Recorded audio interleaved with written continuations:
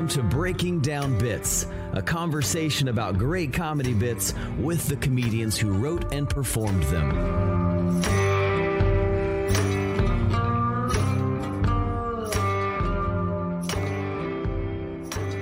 Welcome to Breaking Down Bits. I'm Brian Gendron.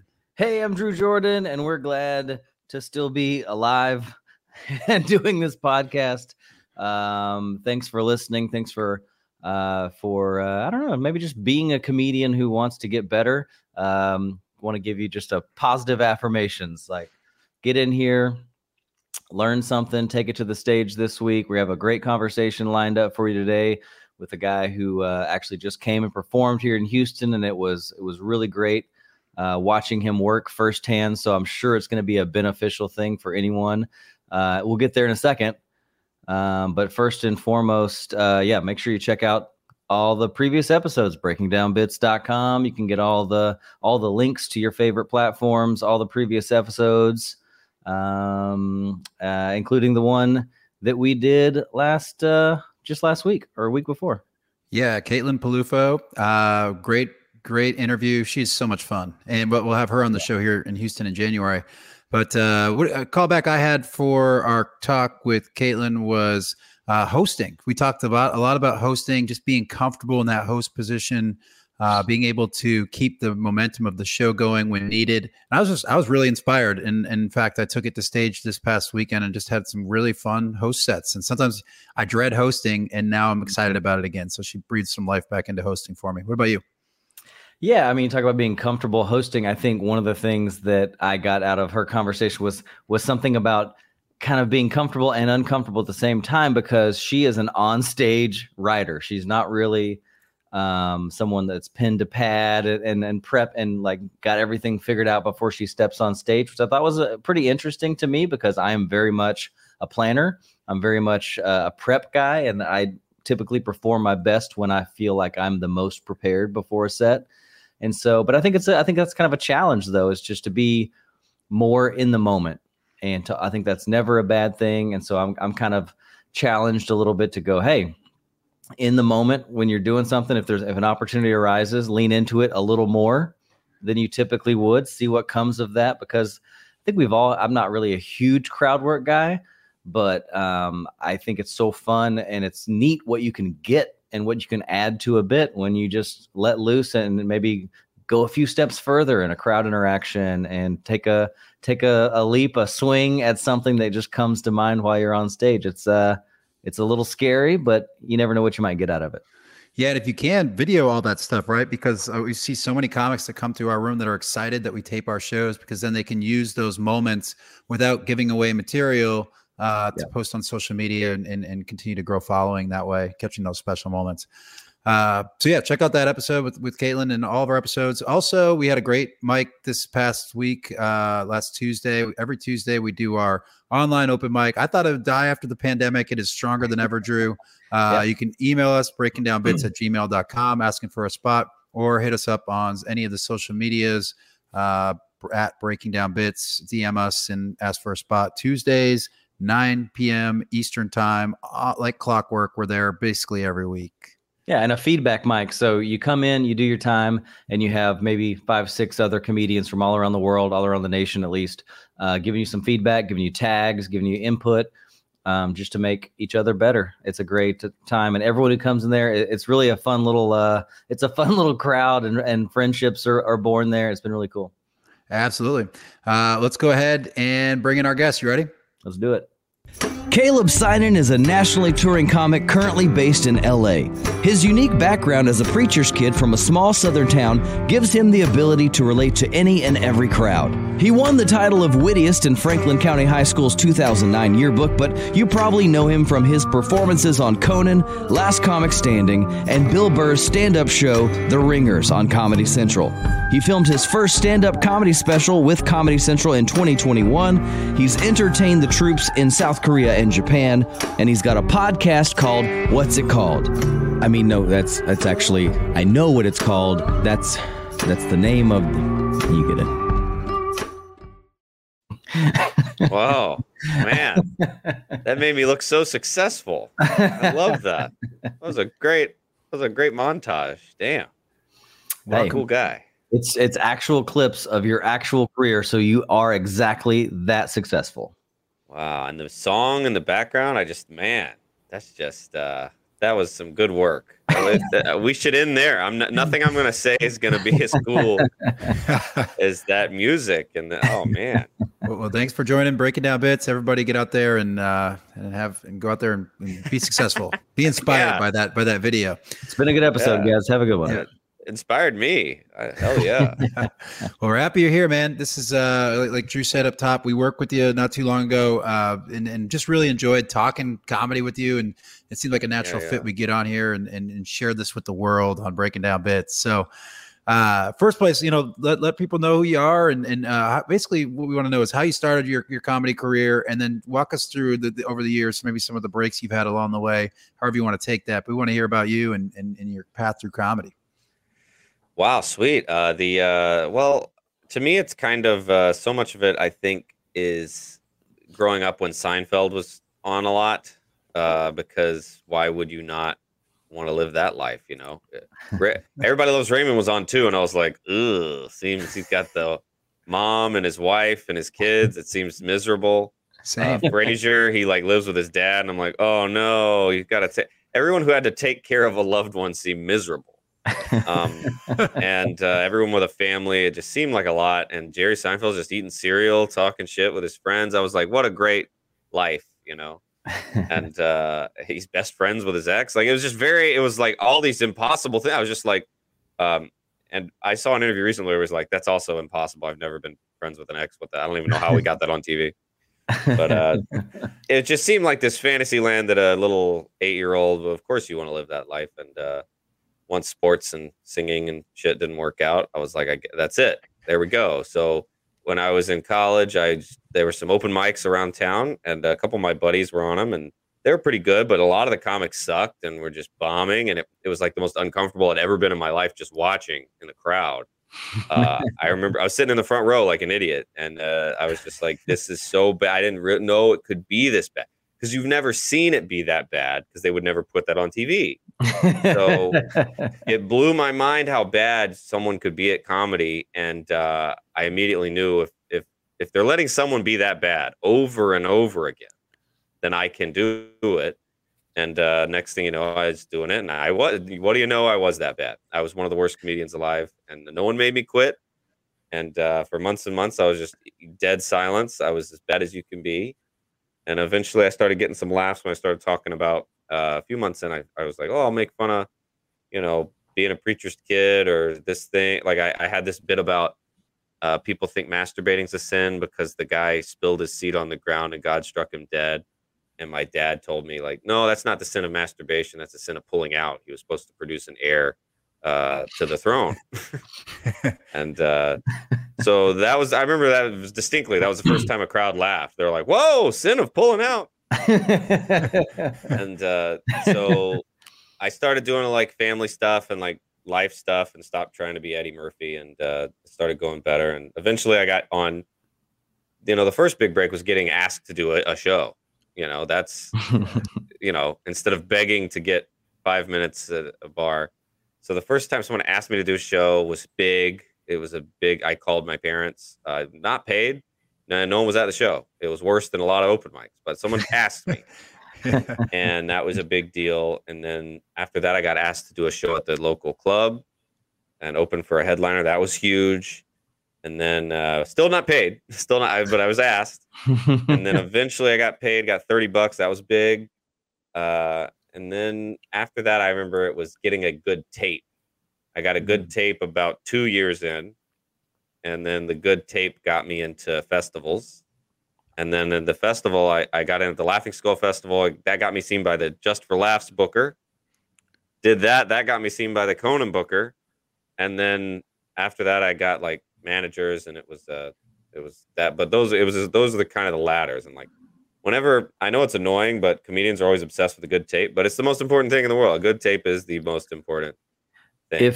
If we could interject, what would you say is your definition of a good tape? What makes a great tape? I think not knowing you're being filmed That's the only way I have found to get a good one. There's just no way to really capture, because you're thinking of it instead of getting out there and going, hey, oh, look, hey, oh, instead of having a fun energy, you're out there and you're like, hello, it is me, the comedian. Here's the first 3 words to the first joke I have. And it's just, I don't know how to do it. I don't know how to get a good tape, knowing every time I set my stupid tripod up, I bomb my little ass off.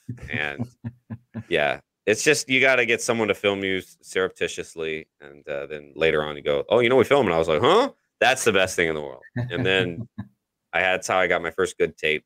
And that's very valuable. I owe everything to that first tape. At the Riot, we just film almost every set. And so now, oh, that's great. You can sometimes disassociate with that fact. Right. I'd forgotten about it by the end of the week. So I'm like, I'm super pumped to see those and be like, oh man, look at me being funny and forgetting, So the tape got you festivals, got you Just for Laughs, Conan. What has transpired since Conan? Where are we at now? Well, once I did Conan, I was, at least you finally have, like, your parents stop telling you to go back to school, which is nice. But it's still, I always assumed as a comedian, I do Conan, the next day I will headline every comedy club in the country, probably other countries. They're probably, all of them were probably watching last night, so they probably already penciled me in, and that didn't happen at all. I don't think anybody saw it. And so it was cool for your social media for a couple of days. It was like, oh yeah. And then you kind of forget, I still don't have any money. And eventually I started getting gigs, but that took a while. I think it was like, because you forget, even if somebody, it's like, I have a wonderful comedy club and that was a great set on Conan, I'll book him in 2 years. Like, that means not, like, they don't care. They're just like, yeah, that was great. But they're not as concerned with your rent as you. So they're not going to, break their neck booking you on a dime. So it took a while for those to kick in, but that was huge when I started in 2017, like halfway through 2017 was when I started getting a bunch of gigs. And then I did Conan again. And then it was just like, it was amazing. I was just getting like a comedy club every month, which was all I needed at the time to pay the bills. And yeah, it was incredible. And then, I kind of started trying to change up my act and, like, not do all the same, like, to be more intentional with bits. Because the first few years you're just doing whatever works. I'll try every thought I've ever had and keep the ones that get laughs, and that's the act.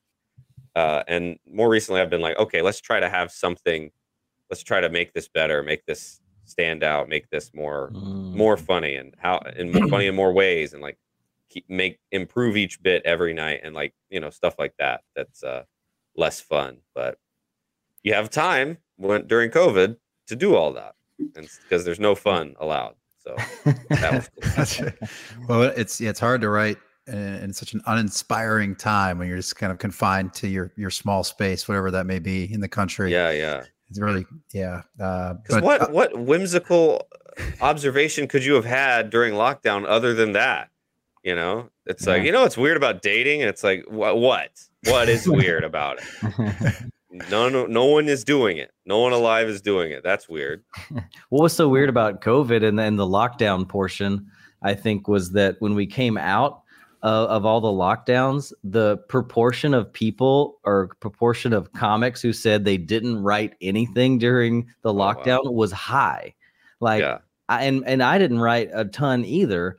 I thought this is going to be the best thing that ever happened to my writing. I thought, now I'm working from home. I got nothing to do at night. I'm just gonna write. I'm gonna have an hour's worth of, and just the despair took over. I think it wasn't like, I was noticing the other night. I went out to the grocery store. I went to a grocery store that I don't typically go to. I don't go to Whole Foods a lot, so I go to Whole Foods last night, and I was just noticing, like, there's something about being in a new experience or a new situation that just, like, your brain starts blowing up with thoughts. So when all I saw was the inside of my apartment for a year and a half, there was no explosions of ideas. Yeah, there's no inspiration. Like Darwin didn't come up with shit at his house. Not one idea at his house. You know what I mean? Galapagos really turned it on for him. Nothing. Yeah, you got to get out there because it's horrible when you just have the same, you know, so many jokes that I wrote during lockdown. I had to go way back. Like I was like, what's up with third grade, huh? After second grade, what are we doing here? Third grade. Like, 'cause I was like, what else am I going to talk about? I don't know shit else. So I came up with a bunch of school related jokes. But that was all I could really think of. Well, I think it's always nice to go back in the past. I do a lot of that. I'm actually also a preacher's kid as well. Yeah. And so like a lot of my act is biographical and remembering how unique that upbringing was and just trying to share that in a fun way. Yeah. And people love that. People laugh at things we don't even think are like I was at a Halloween party last night and somebody was like, what have your other costumes been other years? And I was like, none. I didn't do it. And I was like, well, I didn't do it the last 2 years. And I didn't do it, and as a kid, it sent you to hell. And they're like laughing. And I'm like, I'm not exaggerating. That was wrong and pagan and All Hallows Eve. And they're like, what? And what's pagan about it? And I was like, I don't know. That's what they were saying at the time. And since then, everybody kind of has like relaxed. It seems like people are like, oh, I guess it wasn't. And they're like, oh, I guess we kind of overreacted about the Da Vinci Code and Pokemon and Captain Planet and all that. Isn't that funny though? Like in the things in your past where people ask you the questions, there's material in there whenever people, because there's interest and it's just because that was different for them, and so that's potentially unique to you, or at least in a form that can be shared on stage that could be interesting and turned into funny. Yeah, and I thought for so long I thought everyone whose dad wasn't a preacher was happy and like just had fun. And like they're just sitting there reading Harry Potter with their dad and like it's having the best life of not preaching. My dad works at the bank. It's gonna be a good night. And you talk to all your friends and like, yeah, my dad was a dick. And I'm like, oh, I thought it was just me who was upset. But it's like, I guess there's worse. It's just confusing to people. People are just like, what? Of the things that are actually damaging, the things that like are dads chose to focus on, it's always funny. Yeah, there's always something damaging that your parents are going to do to you, no matter which direction in life they chose. They're still going to damage you, just in a unique fashion. And like, what am I doing to myself? I'm a comedian now. And so I'll take mine could have been worse. Hey, you're riffing probably a lot. When your kids tell you a joke, sometimes you'd be like, oh, it's kind of a false premise. Hack. Hack. You're like jealous of tickling or something. Yeah. Tickling kills. Yeah. One thing I really wanted to hit on, because we talked about it a lot while you were here, is your album and recording that album, and then how to monetize that, because that's seems to be something you just went through, and such an important thing that we've talked about a bit on the show, but we'd love to dive in a little more. So talk about what you've done recently and where it goes from here. Yeah. So that was the thing that I had always kind of been like, because you can always go too far to either side of anything, which is like the least popular opinion in the world. Everything's complicated, everything has a middle ground, but that's how I've always been living. And you have the people who are like, never do a special, but that's sort of an old-timey way of looking at comedy. I think it's not as realistic now for most people. Like Jay Leno was always saying that, I'll never do a special. You keep your jokes, you make more money that way, whatever. And Norm Macdonald did that for years. I heard in an interview because of Jay Leno. And then finally in 2011, he'd been in the game 30 years, and he finally does a special, and it's incredible. It's like everyone's favorite. It's like every joke's just a diamond. It's just perfect and hilarious and legendary. I hadn't done one for the first 10 years. I'd had people, when I started in Atlanta, I had friends who were a year in who were like, yeah, I'm doing an album. And it didn't seem that weird to me. And there were people doing them all the time. And I was like, maybe I should do one. And I just never did. Because I was like, I want to do like, a half hour on Comedy Central. I want to do an album with Comedy Central. I want to do all, I had all this these ideas. And then finally during COVID, I was just like, I have this act. I've worked really hard on it for 10 years. And finally I get an offer for an album. And I was just like, honestly, it seems like the right time. I'm going to put all this stuff out and then try to start on something new after COVID. Who's going to notice anyhow? It's like, I was working on this thing. Let's put it out and then work on a new one. Because a lot of people were doing, just like you said, who were like, I'm starting over anyway after COVID. I don't want to do all my old stuff. And so I worked really hard on it. And I accidentally ended up writing new stuff that went on there that kind of fit in, because I was running it so many times that it kind of got better. And I was like, oh, this was a good idea. And I started writing more than I ever had. And now I'm like, it's amazing. I've been in a real cool place and coming up with stuff I really like and enjoying coming up with new stuff instead of just hating your way to it. Like I'm so used to just hating my act so much that I had to, which is kind of a negative way. But, and so, yeah, the albums it's not just like, I want to stop doing it. I don't think everyone alive has heard it. I honestly don't think that many people at all have heard it. And I think most of the people that have heard it didn't know it was me. They just heard it on XM or something. Mm-hmm. So it's just, you're doing more shows. Your stuff's getting more out there. So I recommend to a lot. If you got a good act and you're like, oh, should I put it out? Should I save it? Should I burn it? I think, I did it 10 years in. I don't know. It's different for different comics or whatever, but I think it's a fun thing. And you find out that a lot of your stuff's already out there getting played, which is a cool surprise. When you're like, what? They've been playing I saw one thing. They've been playing one of my things for like 6 years. I had no idea. Oh, wow. And so you get money for that. And that's and you deserve it. They're getting money with your stuff. So you deserve it. And I think that albums are a lot of fun, and I can't wait to do another one. And I love the process of it. And you forget how bored America is. Like, people are in their cars bored, they're at home bored, they're at work bored, they're on the train bored, and people just need something. And I'm amazed at how many people, for me, and I am as unknown as you. I mean, I know there's people who just started, and I've had a few TV things, but like I'm still pretty much not known at all. So the fact that there's people who are just like, whatever, I'll listen to this. And you're like, there's no way they could have known who I was. But they're just like, hey, it's something. People just want something. And there's as intentional as your algorithm on Instagram. You're just scrolling. You're like, what's this? Who's that? And then someone can burn an hour and be like, man, that was all right. Cool. Or they like it or they hate it. It's crazy. And I was so worried no one would listen to it. But I've been very surprised and happy that it's gotten. I mean, there's so many music services. There's Pandora, there's Apple, there's Tidal and Amazon and Spotify and YouTube. I mean, it's like, it's on all of these, and you're like, it adds up, and it's really cool. I'm excited that it got out there like that. And if someone likes you at all, now they got a whole hour. Any thoughts on releasing an album versus like a visual special? Like maybe I was thinking, I have no experience with this personally, but I would just assume that if you were just releasing it in audio form, you could cut and chop a little more, and you could maybe, like it'd be just easier to edit if you wanted to combine a couple of performances, whereas the video is just a little more intensive. It's more expensive. Did you do both? No, I just did. We filmed a good bit of it, but it was mostly like, I think just like with a podcast, it's cool to have your audio and video component, because sometimes with my favorite podcast, I'll listen to half of it, on the train, then pick up, watch it when I get home.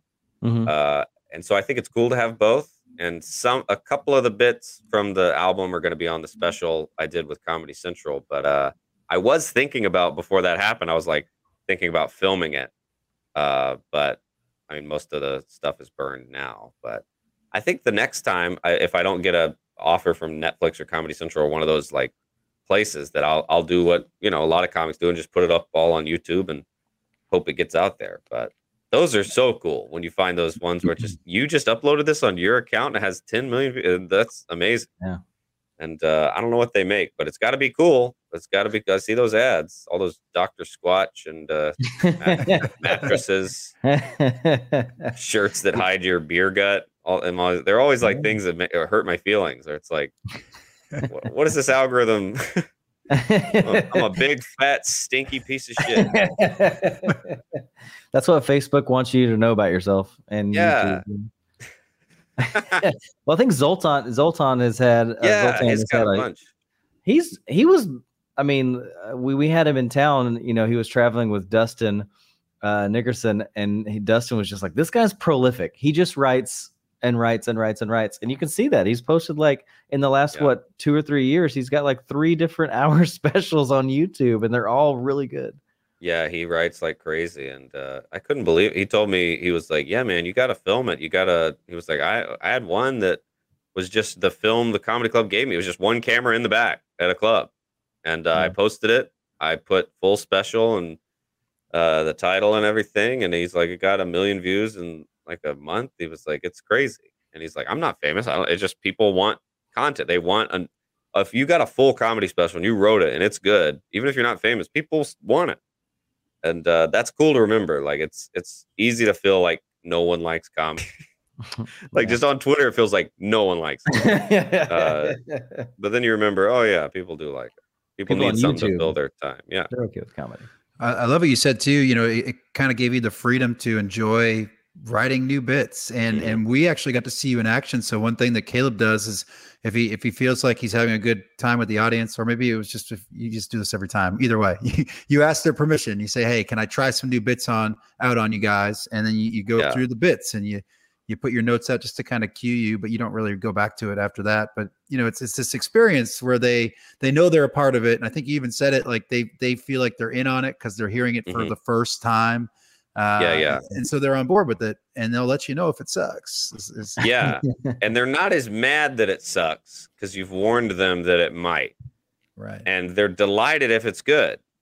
So you kind of remove, it's like bumper bowling, but you still know if it was a good roll. It just doesn't hurt your feelings. But you can tell if it smacks into that bumper real hard. But I just, a couple of my buddies, Stephen AJ and Troy Walker do it. They're a couple of Denver guys that are out in LA now. And I saw them do it, and I was like, that seems amazing. And I didn't think, I was like, you know, all those insecure comedy thoughts. Oh, how could it work for me? Could new bits work for me? Like, yeah, of course, idiot. So I started trying it, and it works great. I've been, sometimes you don't really get a lot out of it, but it's working recently. I've gotten like a good 15-20 minutes of stuff out of that. And you know, at this rate, it's like, who knows how much of it actually will last. But a lot of it's working now, so I'm thrilled about it. It's a really fun way to try it, and it's not patented. Anybody can do it. You can you can do a solid 30 minutes and then try out new stuff if you're headlining, and the crowds don't seem to mind. It's actually my new opener. I just come out and go, hey guys, do you mind if I try some new stuff? It's all new. They're like, we've heard these. Yeah. Nope. Brand new. Everything's new, guys. I guess now is a good time to, as we're talking about writing, to go ahead and transition into that. One of the things we always get into on the Breaking Down Bids podcast is the open-ended answer, however you would like to. How does Caleb sign and write comedy? Well, I've tried every way. I've tried all the ways, and I've not really any of them work that well for me. So I just kind of have to do whatever I can think of all the time and throw it all at the wall, because it's really just a numbers game. It's like I'm a very inefficient comedian. Like 9 out of 10 ideas I have are shitty, and they don't work, and they're more of a thought than a joke. But I'm still just an idiot. I think all my thoughts are hilarious, and a lot of them are just thoughts. They're just thoughts. But I think a good 1 in 10 are worthwhile. So I'm just all the time. Like today, I probably already wrote down 10 today. Just living, just like writing them down. I just usually in my phone or a notebook. A lot of times I'll text them to myself. I'll write them. I'll say them into my Apple Watch. I'll write them on a pad. I do it a lot, and it's usually just something very simple. Like here's the ones I've written down today. Everybody hits a light switch. Cool. You know, even people that aren't cool. Everyone you try it. No one just stops like a video game character and flicks it on. Everybody has to do it nonchalant like a detective. I've never seen it. The biggest nerd in the world flicks it on like a badass. And I don't know what that is. I don't know what that is. That's maybe a thought. It might not be accurate. It might not be. I don't know. But I thought about it and I was like, isn't that weird that everybody even if it's not stand up, that's like a sketch. Like that's a thing. Like, or if you're like involved in a sketch and you're like flipping on a light switch, like that could be a whole thing. You know, right. And so I don't you never know. You never know. You never know what it is. So I always write down. I wrote down. Oh yeah, in school when every once in a while the principal would come sit in the back of your class and just like fucking own your teacher and really like a mafia don and just like silently watch, not saying a word. That's a fucking move, you know. And the teacher just teaches. They don't, you know, what are they gonna get caught doing? Like, hey, you kids are all pieces of shit. And they're like, oh, why I forgot. And so a lot of school stuff, stuff like that. And so I just text it real quick. I'll just write down I wrote down principal sitting in on teacher. And it's like next show I have, I'll try it out. And if it works, I'll keep doing it. And if it does, I mean, I tried to write bits out fully, but they come across very Paul F. Tompkins-y when I do that. I'll be like, I was thinking about school today, and here's a thought I had. Why did the teacher? And it just turns into, or Mulaney. It's like it gets into that, and that just doesn't work. That style doesn't really get laughs as much as you have the idea, and then you just figure it out. I don't write on stage really. I come up with the idea, and then I flesh it out. But there's no writing on stage for me. It's just you're not like, wordsmithing necessarily pen to pad trying to get that's all in your head. Right. Yeah. I write it down. I can I guess talk it out, but it's like there's no the only writing gets done like in my room. I can try and fail on stage and add and subtract, but it's like that's just the kind of editing and fleshing. There really is something to the writing, but I can't, if I write it out and then perform it, it sounds like a soliloquy and it's not funny at all. And I just can't pull that style off very well. So would you say that when you perform some of these jokes that you do wordsmith them different night to night, or do you finally find or maybe eventually you find a locked in way you say it, but maybe early on it's always slightly different? Yeah, and then sometimes once you get it nailed down into a really good kind of order for that bit, and you have the eye movements and you got the act outs and you got the voice change, you got all that, that usually only lasts a few months till you need to switch it up again because it's just a new time and you're a little older and the joke's a little older and things have kind of changed, and you should have, hopefully after a year of doing a bit, thought of something else in that area of comedy. So I try to keep it from staying the exact same because, like, I mean, Brian Regan is one of my all-time faves, and he every time I see him, he'll do a bit from his first album, and it's twice as long and twice as good, and it's got a million new parts, and you're like, damn, he kept working on it. And so that's something that I think I try to live up to and almost never do, but I try to keep it alive, and not. I'm really glad you talked about eye movements and act outs, because that's a big part of your performance. There's act outs, voices, and facial expressions and eye movements. So it sounds like those things kind of collect over time. You have your sort of, we'll call it written stuff that you brought to stage, and then you start building on it, building those components in. Yeah, well, a lot of it's that I come to the stage with just the idea, like, in a couple of days, I'm probably tomorrow, I'm going to try out principal sitting in on the teacher. And I'll probably go, hey, remember this? And then that'll get a nice chuckle. And then I'll go, well, that's just kind of all I thought of. And then my brain will go, And then I'll go, yeah, he comes and he sits down. And then I'll sit on the stool and look like a principal and be like, maybe that'll make him laugh. And then that'll get a chuckle. And I'll go, that's still not good enough. And then I'll be the teacher on the board and I'll be writing and I'll be like, oh, shit, And then the kid, he asked the kid to come up. The kid's got an erection. The principal's got an erection. He's got an erection. They're all like, no, I hope no one see. I don't know. You just have to, I'll throw everything against the wall because there's no ending yet. There's no punchline. So that's where I come up with all that stuff, floundering. And then after, usually it takes a good 2 or 3 months, I'll have a nice button on the end. But all the floundering led to a lot of acting that scene out because I have nothing else to do. I just have a funny premise and my dick in my hand, so I need something. I need my eyes and I need my hands, and I gotta do something or else I'm gonna die. And then that's just kind of my very inefficient way of doing it. But it's pretty fun to do it that way, and it's the only thing that's worked so far. So I think, I mean, it's all up to it's all up to each comedian. Yeah, isn't that kind of the fun part though? Like, our part of comedy is keeping it fun for yourself, because otherwise you're going to jump off a bridge probably. Like, I think there's some, I've learned for me personally, in even just the short time that I've been doing comedy, that if I don't do a new bit or do something fresh or do something for me in the set, it can start to just feel like I'm doing a monologue, that I'm just, I'm punching the time card and I'm saying the same things. Like, if I don't find a way to make it fun for me, I start to hate it. Yeah. Yeah. Well, you can hate anything. You can hate anything that's not new and not fun. And you can burn it. It's like, just like with diets and exercise, like people always burn out because of that. And if you can find what works for you and makes it fun for you about it, you know, instead of going and trying to be The Rock overnight, maybe find a way to exercise that doesn't make you want to die so that you don't give up. You know, find a way to write that doesn't make you want to punch a hole in the wall. And, you know, hopefully, as long as you really want the end result, if you really want those new jokes and you really want to get writing on stage, off, or whatever. But I finally found a way, and this is literally this year that I'm like, I can't wait to do it. I love doing it this way right now. And it might change, but, you know, it took me 10 years. So I don't know. What do I know?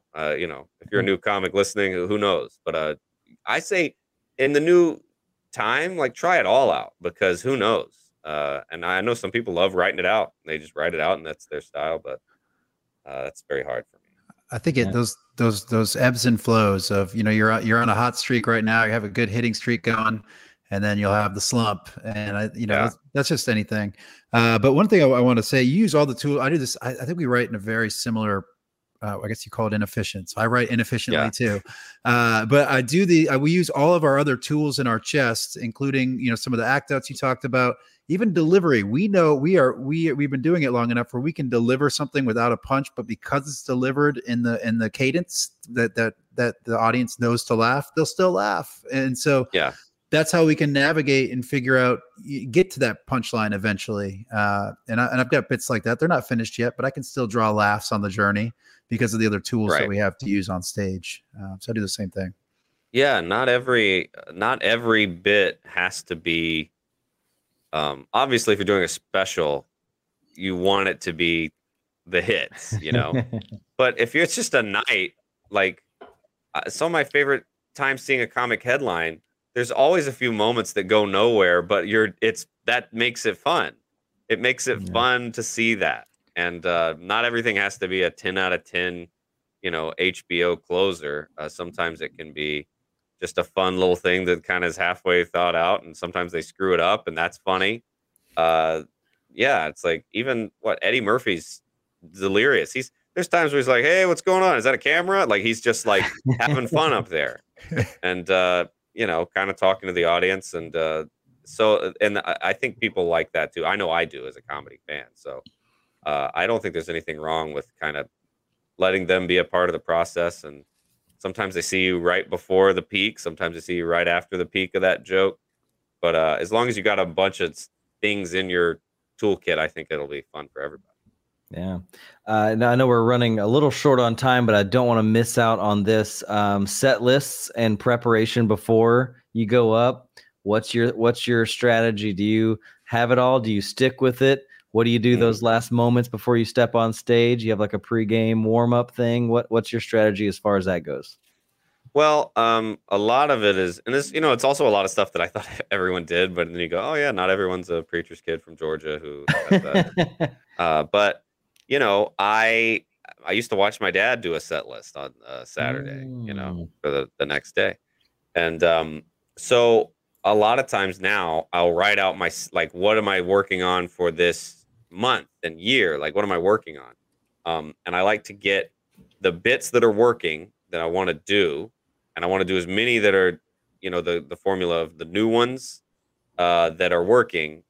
And then you want to do as least old bits ranked by age. So I want to do the least amount of old bits I can. So I always get, okay, which these work good enough that these can be the act, and I'll need a few old ones just to keep it going, maybe to close with. And then here's the ones that are not quite working great, but they can be in between these. And then here's the brand new ones that who knows how these are, and those go in that part where I'm like, here's the new one. But I like to write down I like to have 2 sheets of paper, 2 really tiny ones of like, this is the act that I need to do. This is the framework. And then a lot of the really old bits, I don't have to write them down because I've done them for years and I'm ashamed to be doing them at all. So I'm going to remember those. I don't need to write them down. Those are like your parachute bits where you're like, shit, I got to get them with the top 3 bits I've ever done. So that's like the fight or flight bits. You don't need the right. So I write down the newer ones, them brand new ones, and then I kind of go with that. And I like to write them down on my big notebook before the show. I like to take my little notebook. I like to have a drink backstage. I like to get to the show at least 30 minutes early and like relax, have a drink backstage. I'm here. I'm ready. I've had dinner. I'm going to sip and put the finishing touches on here. And usually I abandon an idea. I go, what the fuck? That's not funny at all. Like something about being backstage at a show and you can hear the crowd like sitting down. You go, of course this isn't a joke, you dumb piece of shit. That was nothing. Oh, what was before light bulbs? And I'm like, that's not funny. That was just a thought. That was a thought you shouldn't have even wrote down. I can't tell you how many times I've scratched out something that like when I made the set list originally, I was like, oh, I'm going to try this. And then right before I go on stage, I'm like, there's no delete. But also forcing yourself, that kind of helps your brain remember. And then at a certain point, making yourself do the new jokes. Like I know there's a certain amount of pain I'm just going to feel. So eventually I'm going to try that joke out. And if it bombs, I'll talk about how shitty of an idea it was for a second and hope they laugh at that. But to make yourself kind of rank it, because then that kind of makes your judgment get a little better. And you're like, okay, these are actually better new bits. And then, but I think you should try out every thought, like get up enough to where you even that dumb idea, try it out. Because some of them work. Like some of the ones I thought were the dumbest work pretty good. And I'm like, shit, what do I know? Yeah, that's the crazy part about comedy is stuff like I think we always try to write closers, like these big massive jokes. And then I was just noticing the other day, I was just watching a bunch of stand-up and I went to the Cellar in New York a couple weeks ago, and I was just like noticing a lot of the jokes that I laughed out, the crowd really enjoyed, weren't these crazy, incredible, put together jokes. They're just funny.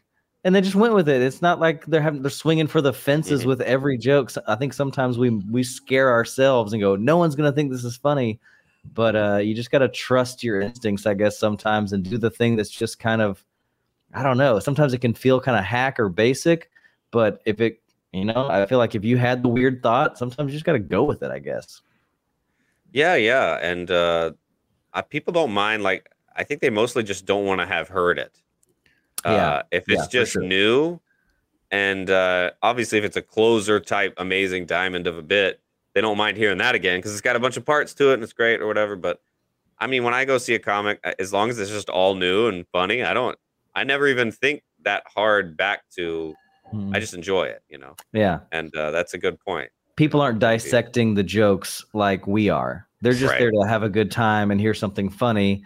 And I think sometimes we have to remember we're just doing entertainment. We're just here to have a good, and they're just here to be entertained, and they're not checking off a checklist while they're listening to the jokes. Like, should have had a callback. What's going on here? Right. Because no one does that in life. When you're talking to your friend, you don't go, whoa, what happened to that subject? Do we ever loop back to that? That didn't really have a payoff. Like, you're just laughing and having fun. You don't have to everything doesn't have to be judged like endlessly. Yeah.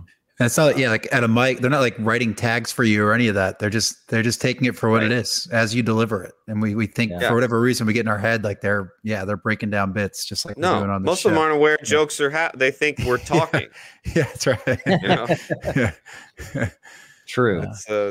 It's crazy that there's more now than there's ever been, but I do think most people are just they're 4 drinks in and they're just having a nice night and they probably identified 2 things you said that night as a joke, and the rest they were just like, man, he was on fire. He was talking about dating, and he was talking about holy shit. You know? Yeah, they never remember. I feel like I don't even remember a lot of the jokes. Sometimes I'll watch someone go, "Oh, it was great," and I'm trying to I'm going to remember that one. And you get out the door, and you're like, "What was that joke about?" Like it's already gone. It was just in the moment. It was awesome, and you walk away, and you don't even remember the joke, much less the formula or anything else. I have to make notes because I watch everybody who comes through the room. I always watch their sets, and I have to make notes to remember it. So there's no way they remember any of it unless it really connected with them at a really deep level. They're not going to remember specific jokes. Yeah. I don't remember nothing. I don't remember shit. Well, do you remember doing this Conan set? I'm about to roll your clip. Boy, I do remember this. Second one.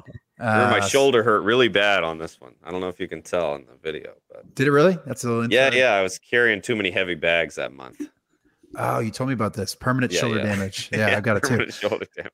Let me go ahead. Uber Eats getting you down, or what's going on? It was T-shirts. I'll never do them again. Koozies. T-shirts. Koozies. The way to go. Let's go ahead and roll the clip. Feeling pretty good. I'm in a good mood. Thought I heard my neighbors having sex this morning.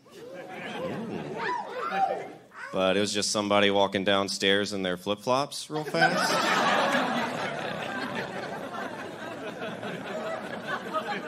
Still pretty good. Pretty good. I was thinking about getting married, so I looked it up. And I saw a survey that said 70% of men cheat on their wives. I didn't know that. 70. That's a lot. And those are just the ones that put it on the survey. Like, hell yeah, cheat on my wife. That's right, survey. Don't know if I trust it. Oh, man, comedy's going great. People seem to think I'm a nice guy and stuff, but I don't really think it's that I'm a nice guy. I think it's just that I'm from the South, and I treat everybody like they have a gun. And it works great. People be like, what'd you think about the election? I'm like, what did you think about the election? Sir? I don't know. I don't understand politics. I don't understand laws. Like, I think the weirdest law ever is the age of consent law, and I'm glad it's a law. It's a little creepy that it's different in different states. I think that's the creepiest thing I've ever heard of. And I know it's creepy because I just brought it up here, and it just got quieter than it's been all night. But someone brought it up the first day of America. They're all sitting around making rules. Some guy's like, all right, so no sex with anybody under 18. A guy in the back's like, that's more of a states' rights issue, don't you think?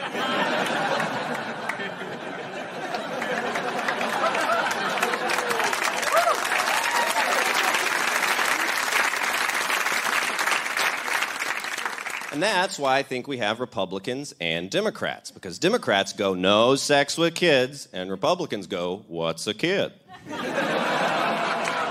Before we make a bunch of rules.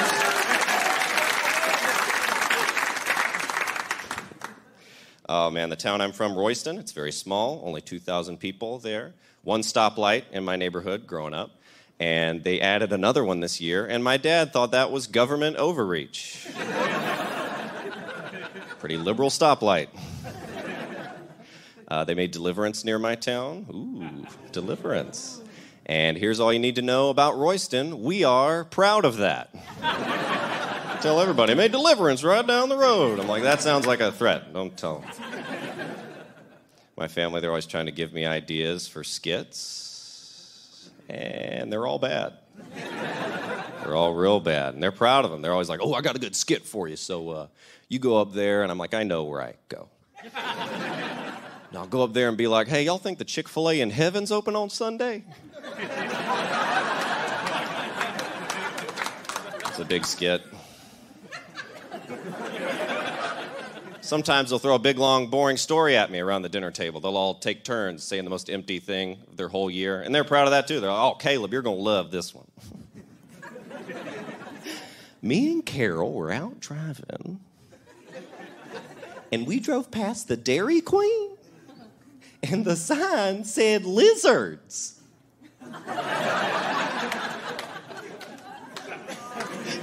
And I was like, lizards? At Dairy Queen?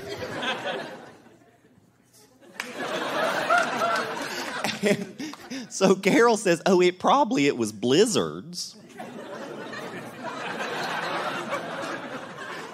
And the bee fell off. And we just laughed. We said, if Caleb was here. Oh, he would have loved that typo. We said he should put that in his skit. And they've all got guns, so I put them in the skit.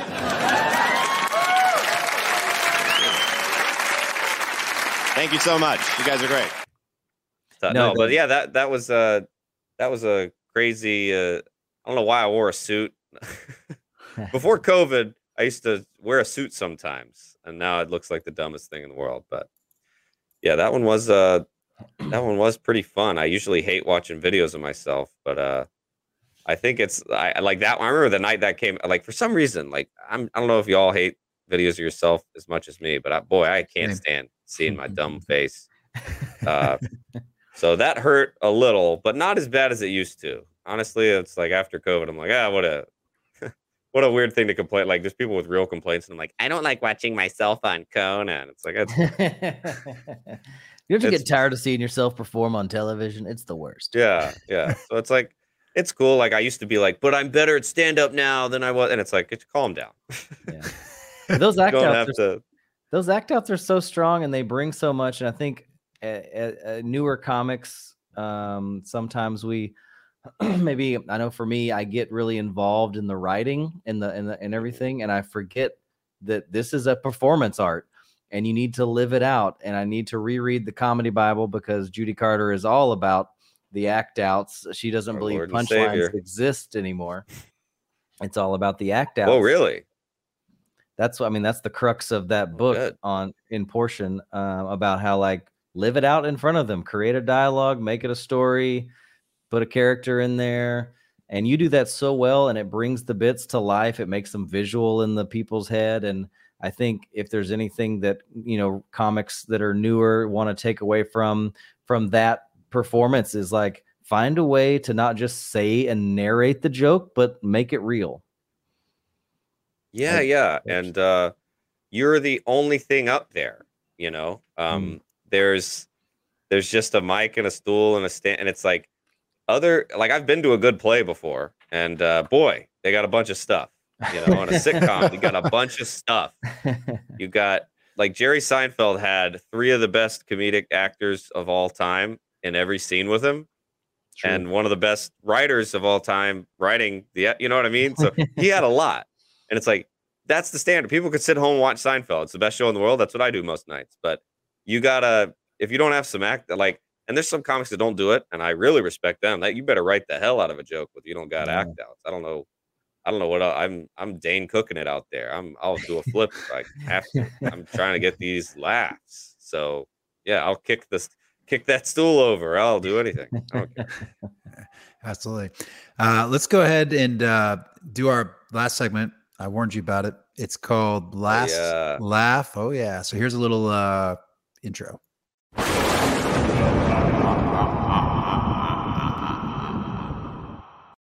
I hate watching that on video. Okay, so it's very, very bizarre. But the way this works is last laugh. What Caleb Synan, you passed away sadly, and what is a joke that you're going to have on your tombstone to be remembered by? Well, I think it's a perfect time to steal a joke. So I'm going to have thievery. I want. The rules are it can be somebody else's joke too, by the way. So it doesn't have to be your own. Well, me and my buddy Dave just found this website that transcribes entire specials. So I would like all of Ralphie May's Prime Cut engraved onto mine. I would like to have a whole special. So people like going to leave a flower, and then they're like, "The hell is this?" And it's a whole nother comedian's act, and that would just make me happy to lay down there a few feet below him. It takes a lot of stone, probably. It's a lot. Yeah. Oh, it's gonna be the tallest headstone. It's gonna be steps. People are gonna love it. I'll be the funniest dead comedian. More of a shrine than a tombstone. Yeah, I'm all about shrines. Yeah, get in there. Well, good stuff, man. Thank you so much for being a part of the show. Tell people where they can get you on social media and anything else fun that they need to know about you. Yeah, follow me on Twitter. I got banned from Twitter. I'm starting over. I'm at Dumb Caleb. Don't impersonate political candidates, or you will get your Twitter banned. It is against the terms and conditions. I thought it was very funny. But at Dumb Caleb, I have a podcast called What's It Called every Monday. Me and my buddy Dave Ross don't know what our podcast is called, and it's really fun. Check it out. And this was super fun. Thanks for having me, guys. This was great. Absolutely. Well, thanks for listening, guys. This has been Breaking Down Bits. Come back and see us again. See you, Caleb. Yeah. Thanks, Caleb. Peace. Later.